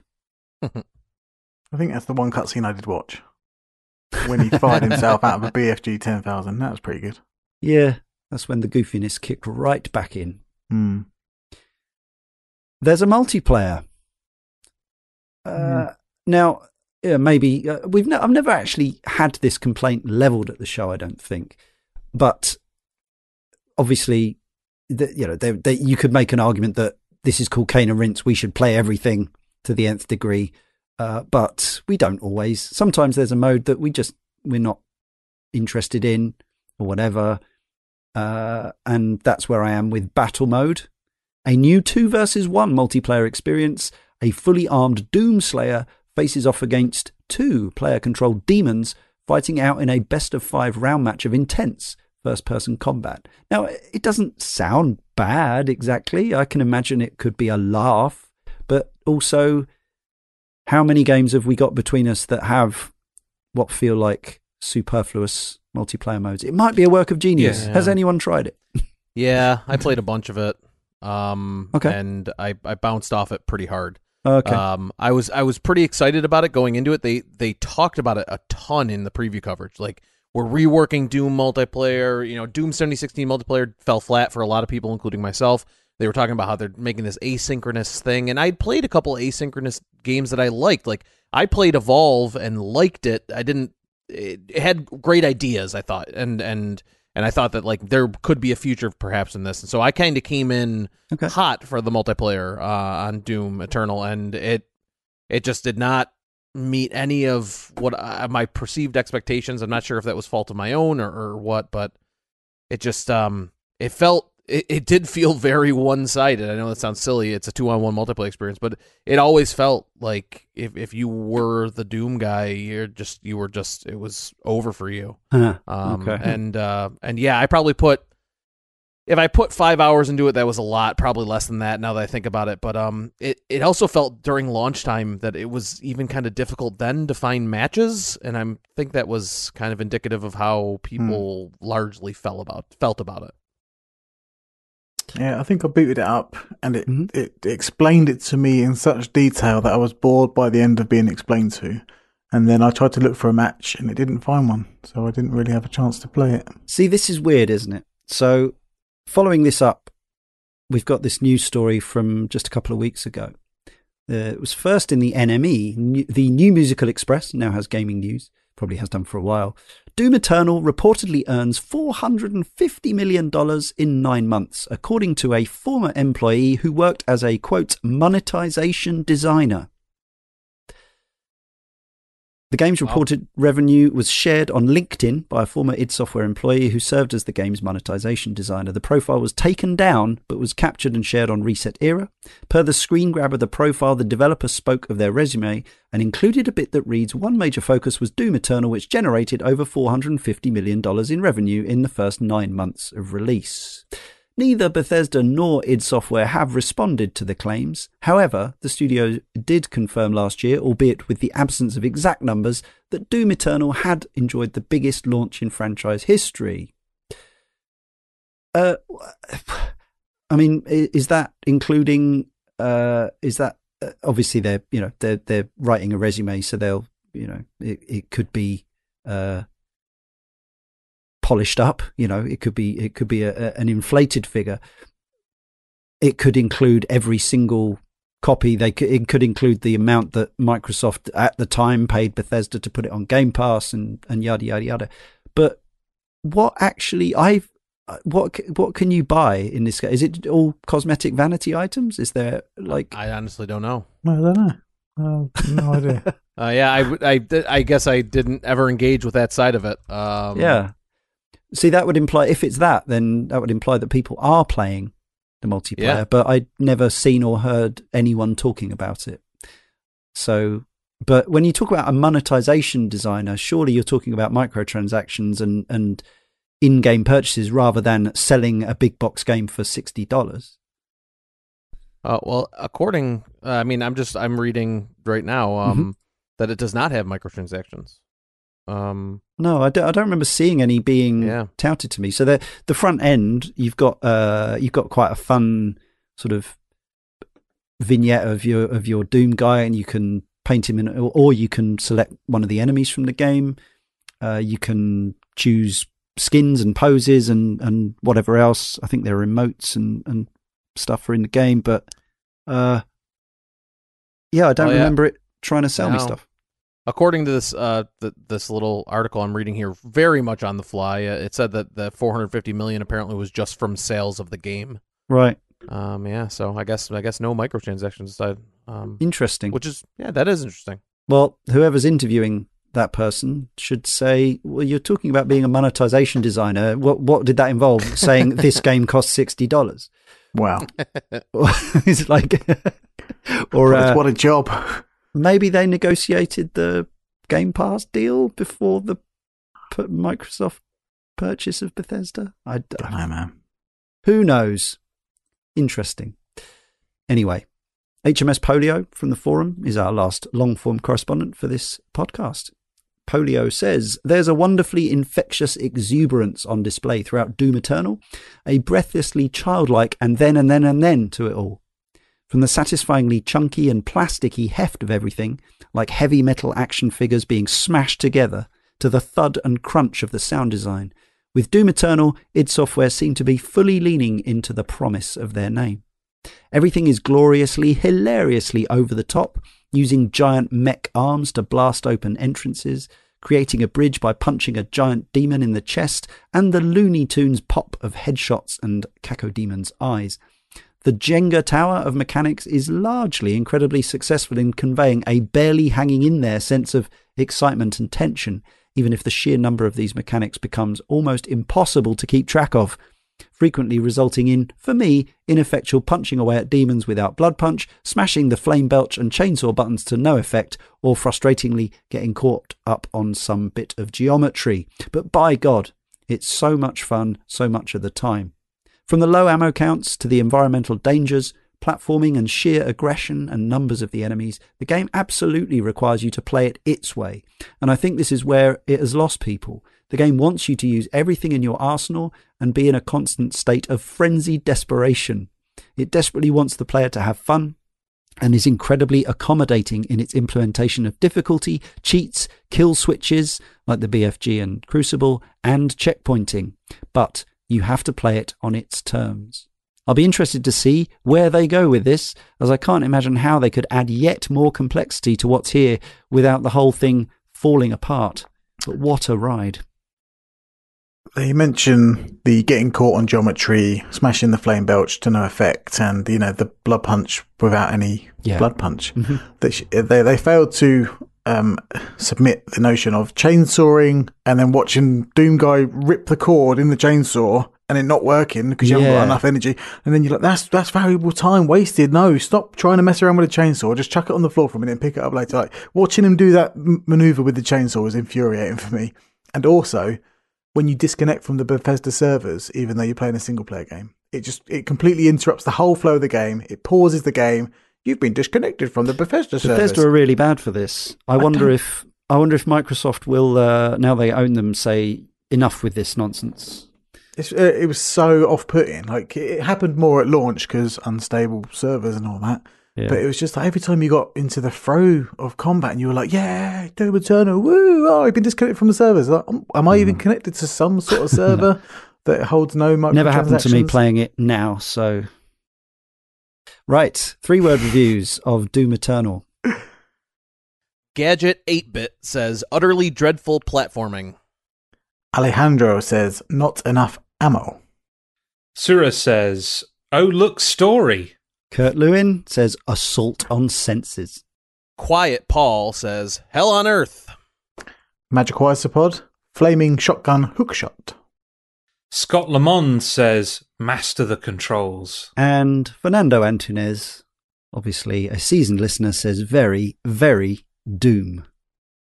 So to summarise, not necessarily the usual thing I tried to do, which is in increasing order of enthusiasm, partly because one thing we didn't mention at the start was actually this was your nomination for the volume, wasn't it, Darren? Sure was. Yeah. Sure was. So we'll find out why, I suppose, right at the end. But let's start with, I think, the person who may be the least enthusiastic, possibly, but I'm not sure. How would you summarise your feelings on Doom Eternal, Brian? Yeah, I've there's parts of it to like. I always think of the in summary section here as like a would you recommend type of section, and I think that there are enough affordable ways to get Doom Eternal now, specifically obviously on Game Pass, that it's worth checking out, especially if you're a fan of first person shooters. You have any reverence for Doom, obviously you've probably already played it or have seen some of it, then I think it is worth playing. I do think that I have more problems with it than I have kind of successes to celebrate. I do still believe that the moment to moment running through, shooting, combat encounters, managing your ammo, and I think I think it's as fun and engaging as a first-person shooter can be when it's working well. I just don't think it works well throughout the entirety of the experience, and I think that my experience with this game is marred from the ending and from just the inability to compare it to Doom 2016. I really believe that a lot of the design philosophy in this game, while they committed to it and executed on it, did take a step back from 2016 into where I was hoping they would go. And because of that, it's just Doom Eternal was a game that, regardless of the pandemic and anything, I was going to try to get day one regardless because I loved 2016 that much. If they did come out at a Bethesda Xbox joint conference next month and said, hey, we're making a new Doom game, I'm not sure that is a day one purchase for me anymore. And I think it's just a bit of a misstep in a lot of directions with Doom Eternal. But that super shotgun, it sure is fun to shoot. So that you can't say enough about how some of that stuff feels. Always comes back to guns with you, Brian. Yeah, well, I am American. Exactly. I mean, I think it's just instinctual. You know what I mean? Have I chanted USA yet? No, I haven't done that. Okay. Doom guy, that all-American hero. Actually, well, he is American in this, I guess, based on the accent. Now we've heard him speak.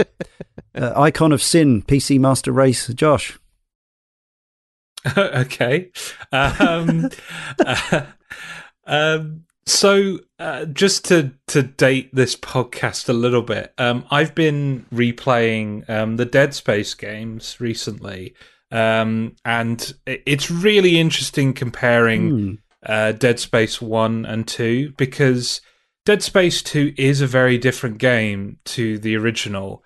But I think, I strongly feel that which game you prefer out of those two says more about you as an individual than either one of those games, because I feel like both those games, even though they're trying for different things, they both excel at the different things that they're doing.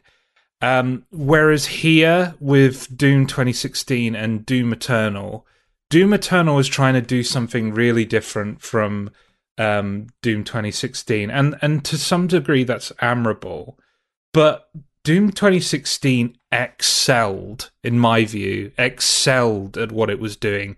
Doom 2016 is one of my favorite first-person shooters, full stop, right? It's just, for me, it's like a masterclass. This is a very, very good video game that just doesn't quite compare for me. And it's definitely, and I fully acknowledge, it's kind of like one of those bright lights cast dark shadows situation. If Doom Eternal was just a game in isolation and I didn't have that point of comparison, I probably feel more positively towards it. But because this kind of idealized version of the experience exists, I'm way, way meaner and way more critical of the ways in which Doom Eternal does fall short. I'm not against them taking risks. I'm not against them kind of moving away from some of the things that made Doom 2016 so successful. I just think less is more could have been a guiding philosophy with some of the changes that they made, and unfortunately they just, as Darren said all the way through this recording, like they dialed it up to 11. They went all the way, and I think the game is ultimately lesser because they added so much more. Nicely put, and I think I'm coming from a very similar place. Perhaps not quite the revelatory breath of fresh air that Doom 2016 was in 2016, but I got to say, I still overall, despite a few frustrating moments and misgivings, I had a pretty good time the last couple of weeks, or however long it's been, playing Doom Eternal. They really don't need to keep dumping more and more enemies into every single skirmish necessarily, but in the latter game and in the DLC, but that's there if you want it, and there are ways around it with all those difficulty settings, accessibility settings, and cheats even that don't lock you out from the experience. But it is kind of it does feel like a shame that some of the elements of the game that perhaps have been more controversial and less well regarded have all these kind of mitigating circumstances and helpers while I approve of that philosophically, I also think that it is possibly a sign of a lack of confidence in certain elements of the game design. But yes, playing it on Game Pass, I had no financial investment beyond my whatever a month it is I put into that service anyway. And plus Darren bought the DLC part 1. Thanks, Darren. And so it's one of those where I feel like I got really great value from Game Pass from it. And I was always going to play it in some form or other, but and I'm jolly glad I did. A lot of the time it was a blast, but yes, I think as with many people, apart from one or two of our correspondents, I'd probably still be more likely to go back and replay the 2016 game, and I don't think that is on Game Pass at the moment. But it should be, isn't it? I don't think it is. I think they've just added loads of Bethesda stuff, right? So maybe it's in there now. I think that's one of the ones they left out, along with the new Colossus, possibly. But anyway, it'll happen because it's a Microsoft Studios game now. So yeah, play it if you can. But yes, I'm sure it'll turn up cheap on other platforms and formats and in sales and whatever else. I think it's worth a go. But yeah, I think the key thing to remember is the points we've made and our correspondence about playing it on its own terms. Maybe that isn't something that appeals to you. And also that the middle third of the game, as Josh said, is probably where, certainly for me and him, that's where it hit its sweet spot. And whereas the first third was a little, whoa, what's going on here? And the last third is a little, everything's dialed up, as we said, to the proverbial. And let's close with Darren, because he chose this game for this volume of the podcast. Yeah, I think I ended up choosing this game because we've run out of rare games, right? There's no more to discuss. That's not true. There's loads more. No, that was my pre-planned answer to this tricky back to question. Ultimate Play the Game. That's it. Let's do it. No, I chose Doom Eternal for this volume largely because when I finished it for the first time in 2020, I walked away thinking, wow, I've never enjoyed a game so much that I can't recommend to people. and that feeling alone was just like, what a mixed bag of emotions. Like, I blasted my way through it. I thought it was a good sequel to one of my favourite shooters ever. Like, yeah, it didn't match that kind of hype or expectation because, that's what happens when you play one of the best games, your favourite games of all time. Then another one comes out and you're like, oh, well, it's not as good as the last time I played it. But I still enjoyed it immensely, but also walking away thinking, it's also a bit underwhelming. And I couldn't really wrap my head around why. And then the notion of, it goes to the end and then it pushes itself over the edge of the cliff, so to speak. That prevailing thought has been in my head since the moment I finished it. And I was keen to play it again. And I think I ended up lending it to Carl Moon at some point, and that went into some sort of weird gaming black hole, and it came back about 5 months later, and then I ended up playing it again. I think that's what happened. But yeah, and then I played it again the second time on an easier difficulty and with all the weapons and upgrades, and I found myself having even more fun this time around, but also walking away thinking, it's not the best game in the world ever, but I liked it, but I didn't at the same time. And I'm still really seesawing on it, on whether I actually, I think technically it's brilliant.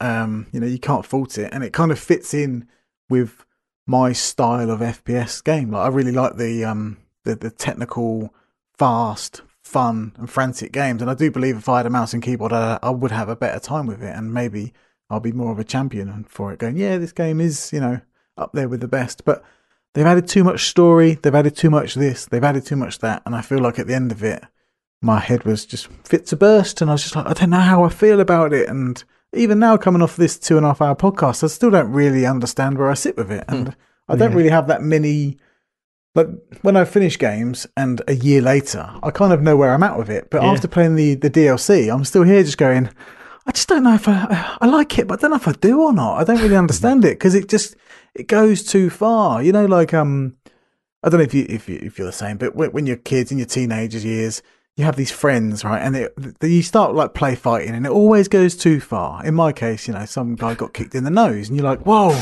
that's too far! You can't kick someone in the nose." Glory kill.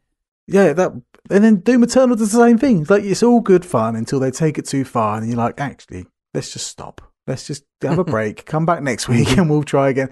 It's kind of like that, you know. It's kind of a bit of a bittersweet relationship with Doom Eternal. And but would I? Well, Game Pass kind of changes it all now because you know it probably goes straight to Game Pass. But if software made another game and it looked like Doom and it smelled like Doom Eternal, I'd probably give it a go because I liked it. But also, I'd be a bit more wary this time. I wouldn't be diving in head first. I'd be like little toe first and see what happens, and then run away because it's too cold. I liked it, but I couldn't recommend it for anyone. Really, see what I mean? I don't know why. I don't know why I can't recommend it. It's a mixed bag of emotions, and I'm still here thinking, well, maybe I could play the Part 2 DLC and see what it's like. But also, maybe I shouldn't because the last one was ridiculous. A confusing game a sequel to one of my all-time favourites, and that is a unique position to be in, and that's why I wanted to discuss it with you fine peoples. You haven't said over egg the pudding at any stage. Stop it. we weren't going to say it at all. Oh, really? Because it was going to be like we were going to do it. Like, it was implied. In my head. Yeah, it was like the anti-Doom Eternal approach. We weren't even going to say it once. That's why you said goes up to 11 about 8 times because we were avoiding saying over egg the pudding. That's it. That's right. Good game, but also be wary. id reboot Quake. Oh yeah. It remains then for me, Leon, to thank Brian, Darren and Josh, Editor Jay, as well as our correspondents, and to you for listening. Next time, in issue 461, A School of Hope and White Wings in Hatterful Boyfriend.